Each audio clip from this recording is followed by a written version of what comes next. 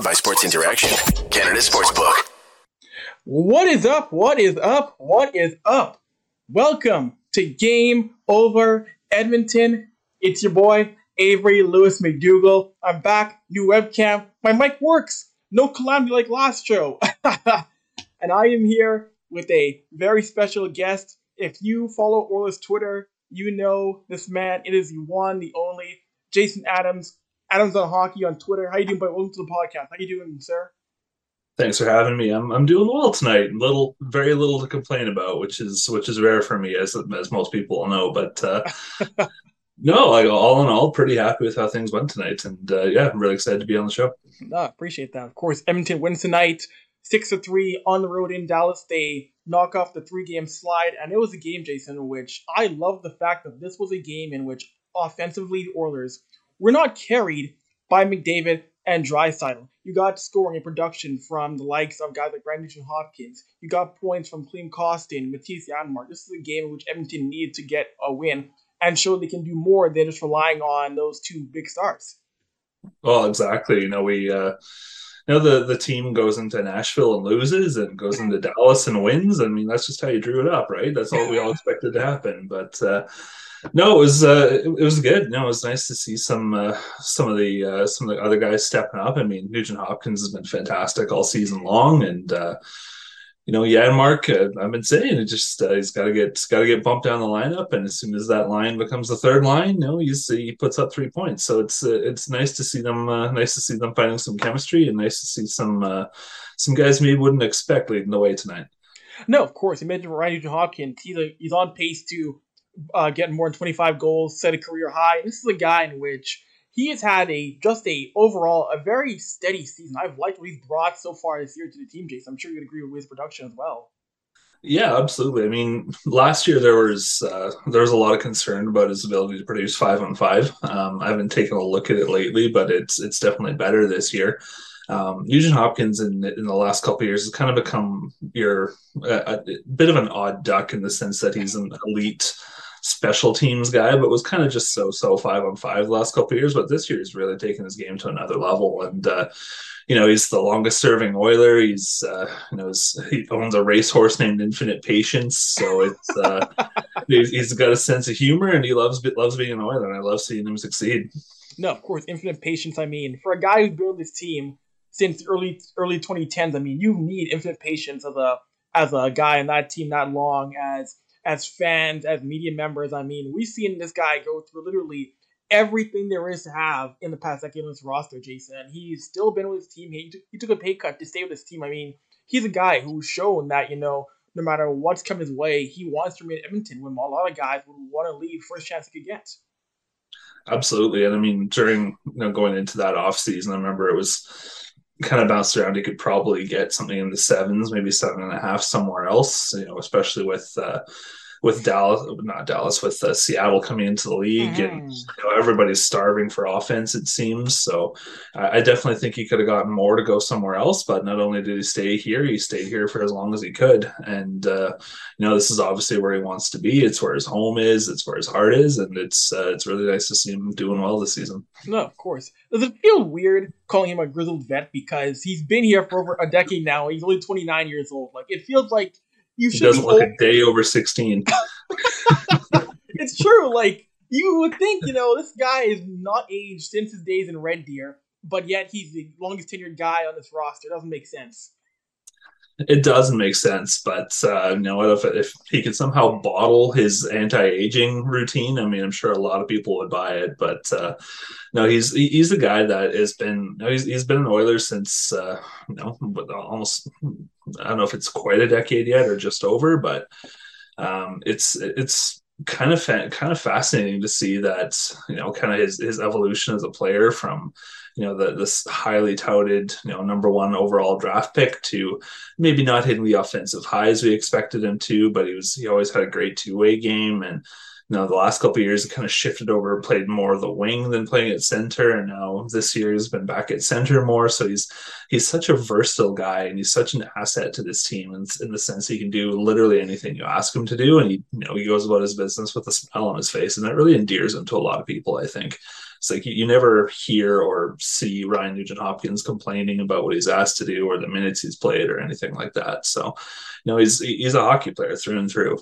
No, it's true. He really is. And this roster, one thing I thought was really strange was just the lineup construction once again, where someone like Dylan Holloway was playing fourth line minutes. And I'm really sure what to make right now of Jake Woodcroft's deployment of Dylan Holloway, because when he's given more ice time, you can see what he can do. He gets to the net, he creates chances.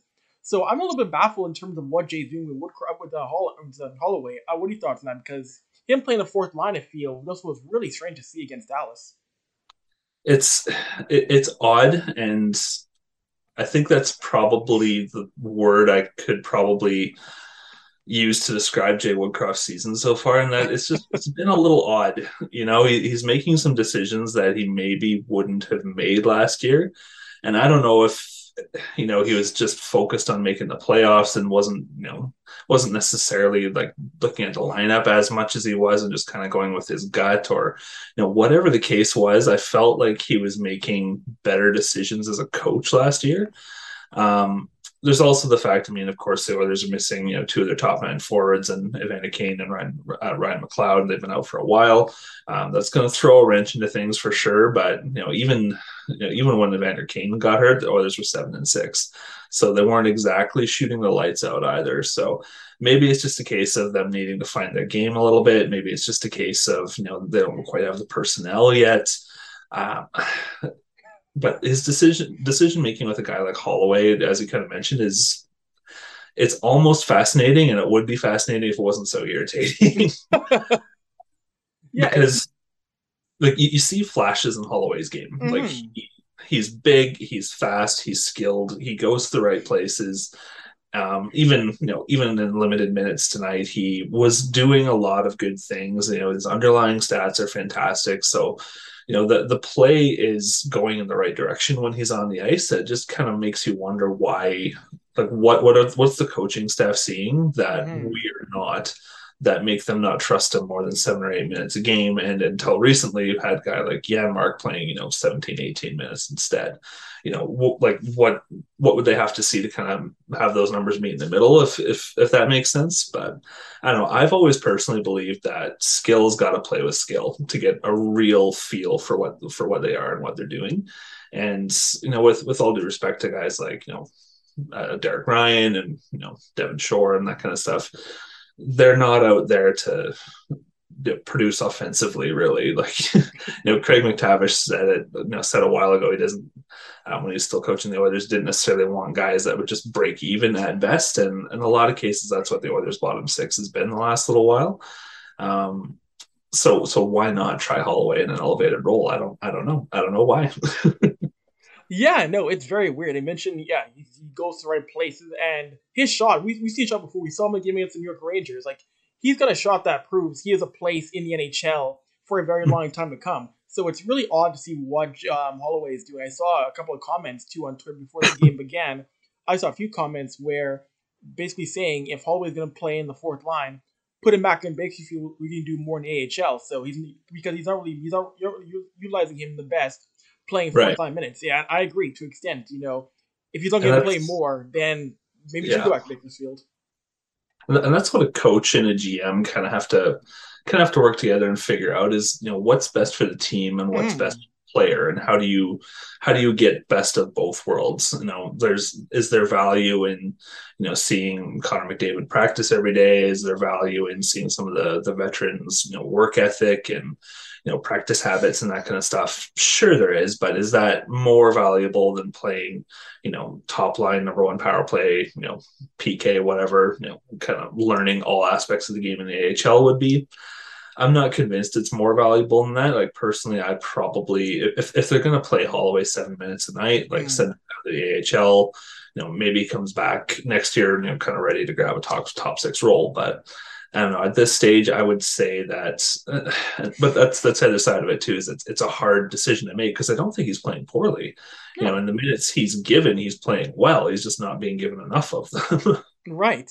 Yeah, it's really odd to see. And you know what? I really think also too. I think Warren Fogle reads Twitter because the fact that he got a goal tonight showed that hey, he knows he has to step up in his game because his game for the past little while has been very pedestrian. He's just been a body. I know he hasn't had the best year, but he's been a body when he's played in so far in the roster. So he's seeing him score, and hopefully he can carry it over to the game next week against Vancouver and against, of course, Winnipeg later on, because they're going to need a guy like him to step up and straight up not be a pedestrian on this roster going forward, Jason.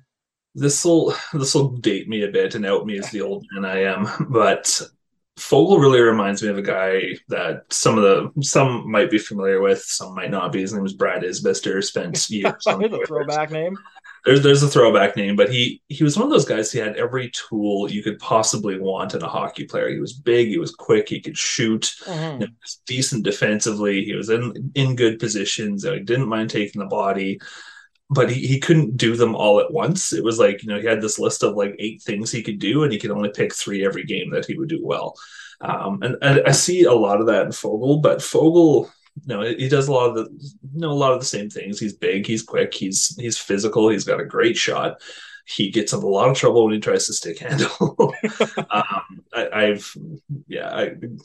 last year called him canoe paddles on Twitter because his hands are not great. But when he plays, your classic prototypical, north south game, straight lines, finishing his checks, shooting when he's got an opportunity. He's a valuable player. And tonight was a good example of it. He got to the right spot. He didn't think about it too hard. He just shot the puck when it came to him, and it went in the net. So, that's how he has to play to be successful. And hopefully we see more of it. No, hopefully, could not agree more. And a big thing too, Edmonton's win tonight. I said on last show a couple of days ago, Jason, is the fact that Edmonton has to find ways to get points against teams inside their conference. And getting points against teams of Dallas, it's huge because now you have games coming up against teams like Vancouver, Winnipeg, and then in early January you're playing Seattle. These are all teams you're going to be battling against when it comes to either a playoff spot in your division or a wildcard spot. So getting wins in your conference right now is massive for this team. It is, and if I remember correctly, Edmonton's record against the Western Conference generally, but the Pacific Division specifically, was actually excellent last year. So if they can get back to doing that, and taking out of every 10 games, if they can win 6 of them and get a tie or 2 in here, an overtime loss, that's gonna pay dividends in the long run. Seattle's playing really good hockey right now. So they're not a pushover in any way. Right? It's funny. Like I'm enjoying that. I'm glad we moved. I'm glad we moved past the days of an expansion team being horrible for 5, 6, 7, 8, 9 years. I like the fact that Seattle's come in year 2 and built a team that wants to contend. Of course, if you're an Oilers fan, you don't like that. But I think for the league as a whole, seeing Seattle playing really well is a really good thing. Yeah, especially since 3 pretty significant ex-Oilers are playing significant roles on that Seattle team right now, and Justin Schultz, Jordan Eberle, and Adam Larson. So it's a little bit bittersweet to watch them doing well, but especially that I don't know if you would have seen it, but that Eberle spinner Emma backhand goal from a few nights ago. I did see it, yes. That was fantastic. I watch it and I'm like, man, Oilers could use a guy like that. Oh wait, we got rid of him after a playoff run that didn't go our way. So it's hard. It was the cost of doing business, and kind of once it got to that point, some guys had to get moved out, and Pete Chiarelli might have been a decent GM if he never let him anywhere near a phone and just let him draft and develop. But unfortunately, he made trades too. So here we are. Right. And, and of course, that's a great segue there, because speaking of guys who look good in Oilers blue and orange, one Mr. Jacob Chychrun. This is a guy who, I just find it so interesting how of course, we know who you ask, we know who you talk to, and people say, Chychrun's not the guy. But most of the fan base agrees he's the kind of guy that you should be trading for. And I understand that the ask for Chychrun will be high from Arizona. They're probably going to want a prospect, a young player, and a pick. But I see it as, if that's a cost of business, if you want to win now into the NHL, that's a cost of business. If it means sacrificing a pick or a couple of picks and a Philip Broberg and a prospect in Bakersfield, if you want to win, you got to do it. I feel that's the cost of winning in the NHL right now, Jason. Absolutely. And, this is where I'm going to start to get irritated, because there's been a few things come out in the last week or so that make me scratch my head and want to throw things at the same time. So let's start off with the evaluation of Broberg, and it came out today. Daniel Nugent Bowman, who I think is a fantastic writer, Yes. put out a piece saying effectively that the Oilers believe that Philip Broberg could be as good as Jacob Chikrin by the end of the season. If I mean, that would be great, but I just don't see it. And I don't know if they're overrating Broberg or they're underrating Chikrin, or they're, if their scouting report on Chikrin is 4 years old, like every other scouting report in the organization. I don't know. But to say Jacob Chikrin is not, and I'll borrow from Mark Spector here, staunch defensively it's complete bullshit. If you look at his game, if you look at his microstats, if you look at his advanced stats, like watch the guy for half an hour, and he is good defensively. Arguably, he would be the Oilers' best defensive defenseman right now, and honestly, it's not even that arguable considering the way some of the Oilers are playing right now. There's this mentality, I think, that guys need to slot into the specific boxes that the media guys or the front office or whatever has picked for them. Mm-hmm. You're either an offensive guy or you're a defensive guy, and you can't be both. Jacob Chikrin's both. No, he's not. Is he going to keep scoring at a point per game rate? No, he's not. It's going to come down eventually. But that doesn't mean he isn't good offensively and good defensively. He does a lot of things well. He's physical. He's fast. He shoots the puck well, maybe too much. He makes a good first pass. He's strong in his own zone. The game that that Edmonton walked all over Arizona, about the only guy that held his own and in fact was matched up against McDavid and Draisaitl and did pretty well was Jacob Chikrin. So I don't see a scenario where Philip Broberg is as good as Jacob Chikrin is by the end of the year. If Jacob Chikrin and Philip Broberg are similar players in 3 years, I'll be really surprised. And I don't even dislike Broberg. I just think he's more of a guy that he's going to top out as a second pairing defenseman. And Jacob Chikrin right now is arguably a number one, certainly a top pairing option. And he represents to me, he is your all-in move to me. So guys like Vladislav Gavrikov and Joel Edmondson and a few of the others that have been talked about, those are halfway moves. And Ken Holland's done a lot of that as Oilers GM. He hasn't made that big impactful trade to change up the face of this team yet. He's done, the Tyler Ennis trade. He's done the Athanasiou trade. Brett Kulak trade was a good piece of business, but again, Kulak's kind of more of a 4-5 in my view. The Oilers really need to add an impact defenseman. And by impact, I don't mean hitting the boards. And in impact, I don't mean cross-checking guys in the head. I mean guys that can change the game on a dime. And Jacob Chikrin's that guy. He would be, if I was on the Oilers, he would be target number one for me. And would I give up, Broberg and a first-round pick and, a second-round pick and a decent prospect for him? Yeah, in my sleep. The challenge with Chikrin is that he's got a bit of a bigger cap hit than a guy like Edmondson does, but really it's about $1 million. You can make that work. You just have to organizationally decide that, we're going to go for it. We've got McDavid, we've got Draisaitl, they're in their 7th and 8th years respectively.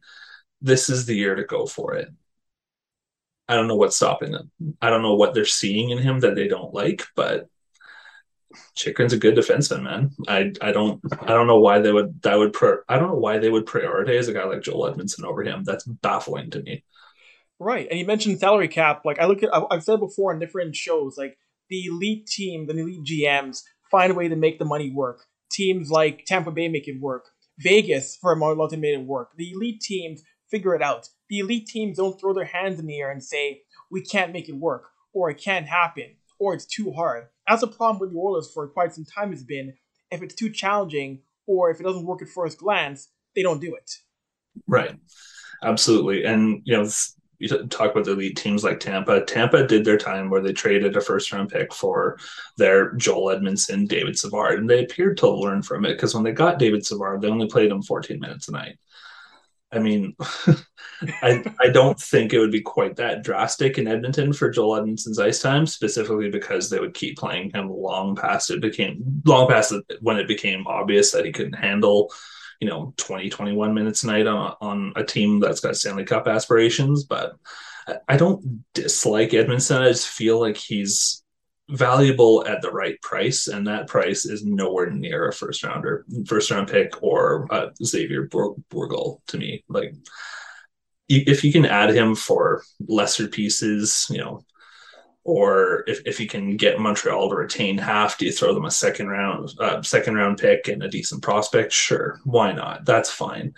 But Edmondson's not going to change the outlook of this team. They're going to get bigger, they're going to get slower, they're not really going to defend any better. I mean, I don't understand, a guy like Mark Spector lusting over this guy. He's not that good, and he's not that impactful. He's just big. No, exactly. And you mentioned the Oilers were valuing certain things and how they trade.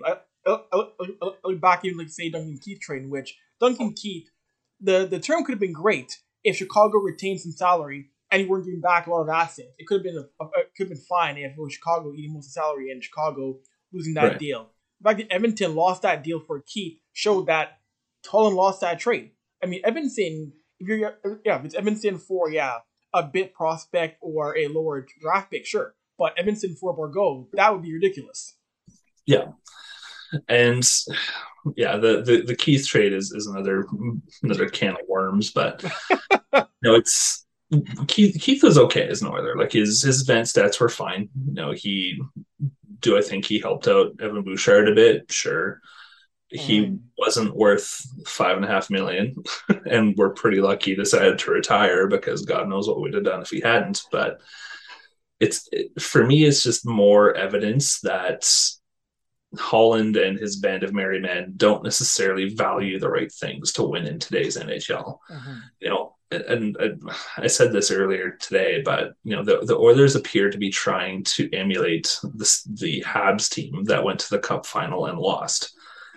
Why are we trying to model ourselves after a team that didn't win the Cup, when the team that beat the Habs and the team that beat us stomped us in the dirt with skill and speed and youth?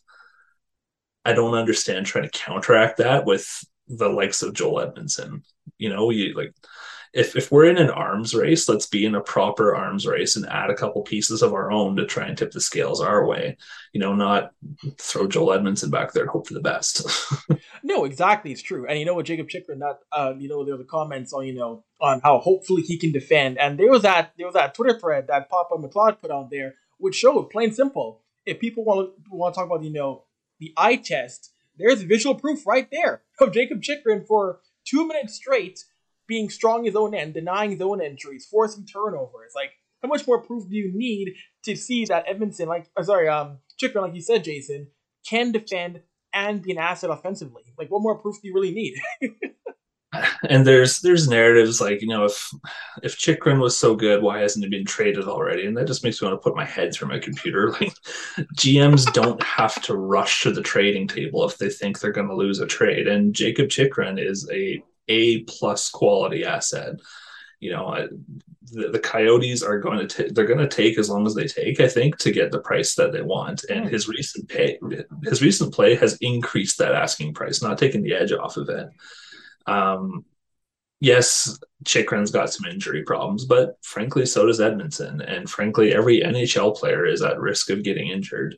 So, take a guy that's playing well and go for the best. And if he gets hurt, he gets hurt. There's nothing you can do about it. But for the games that he is playing, he's a massive difference maker. And, outside of maybe like a Matthias Ekholm, who's been mentioned a couple of different times as potentially available, again, I don't really see it because Nashville's kind of right in the thick of things, and Nashville's always kind of in that 6 through 10 spots. They're always kind of in the playoff hunts, and Ekholm's got, I think, 3 years left at 6.25 or something like that. So he'd be even harder to fit in than Chikrin would be. But this team has to make a move to fundamentally change how it plays hockey, because tonight aside, the team has just kind of been okay this year, and fans and as well as media, everybody in the front office, nobody should be okay with this team just being average right now, which is what it is.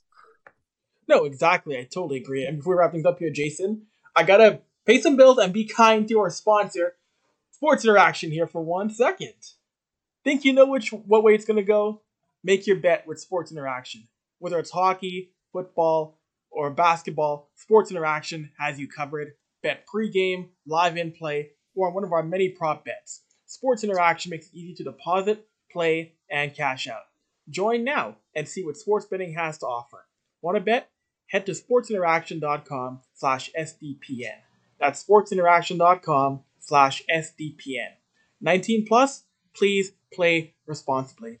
And Jason, with this team, I do want to ask you, what have been your overall thoughts in terms of course, goaltending? Stuart Skinner starts again tonight, gets another win, and I've been a big Stuart Skinner guy for a very long time, so seeing him get another win is great for me. But Jack Campbell, Jack Campbell came into this year as the number one starter, and I knew his play could be shaky, but seeing him right now, pretty much being the number two guy, it's not a good situation right now for the Oilers. It's not good, and you're seeing people discussing a buyout after year one. Like, you can't be buying him out after year one, but the place he's in right now, he is not the starter that they need right now, Jason.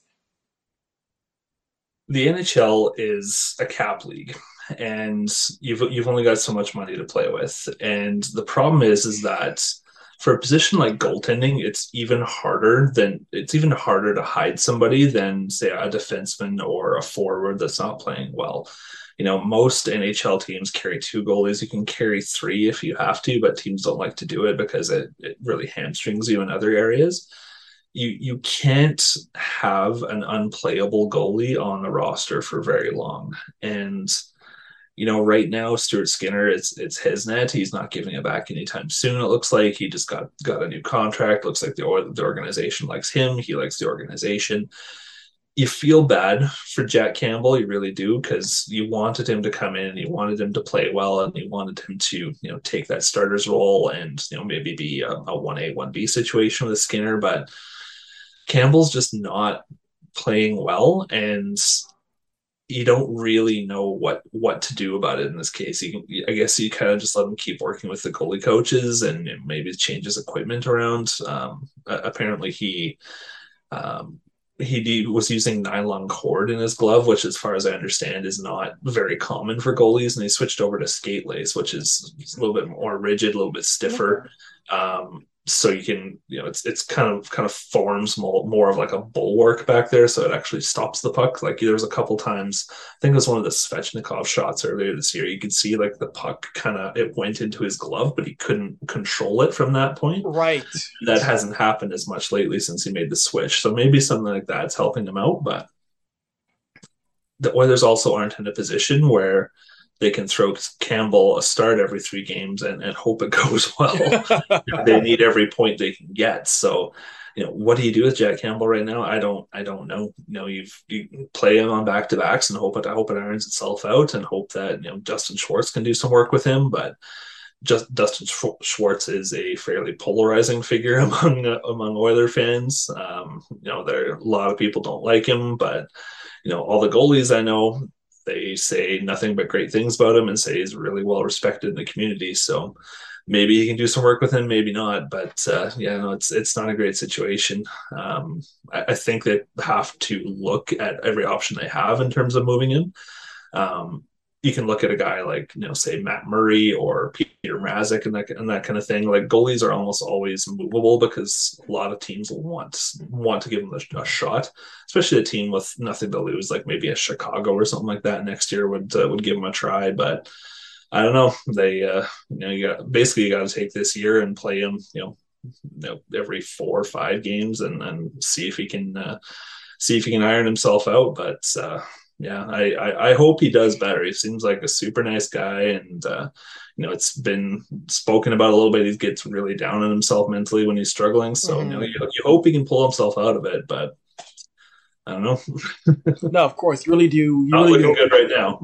Yeah, you really do hope he can pull himself out of it, because in the postseason you are going to need both Skinner and Campbell to step up. But I will say this much, though, Jason. One problem though, like the guys in front of him, too many times you see this team playing from behind way too many times and not ready to get into a period at the start. Like we saw, even though Edmonton won this game, they gave up a goal in the second period, less than a minute in. And it doesn't matter what goalie it is. It doesn't matter if it's Skinner or it's Campbell.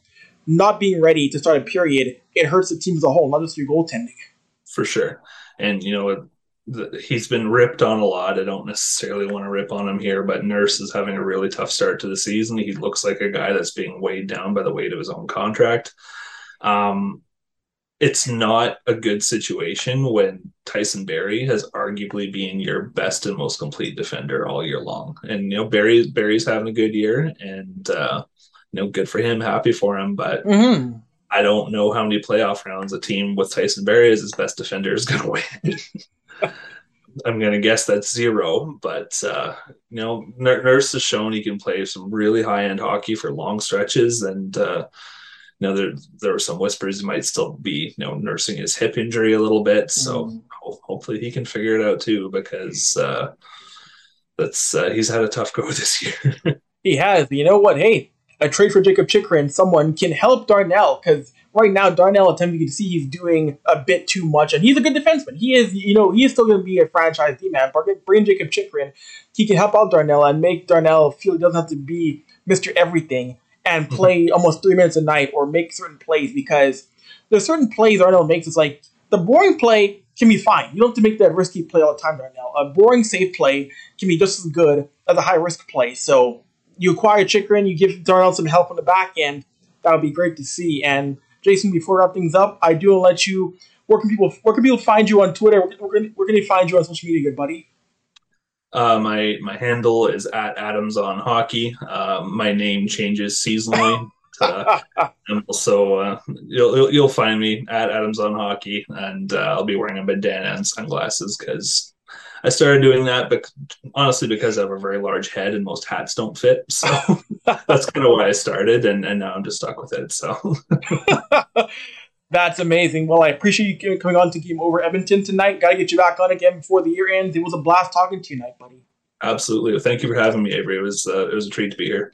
No, of course. And for those of you in the chat, thank you all for tuning in to Game Over. Be sure to like, subscribe, and comment to the SDPN YouTube channel. Your likes and comments and shares help us all. And like I always say, tell your friends, tell your enemies, tell your frenemies about the podcast. For Jason, I'm Avery. We are out. See you guys next time. Zach will be back with the next podcast when the Oilers take on Vancouver on the 23rd. Peace out. Have a good night. Game over! Powered by Sports Interaction, Canada No Sportsbook. problem.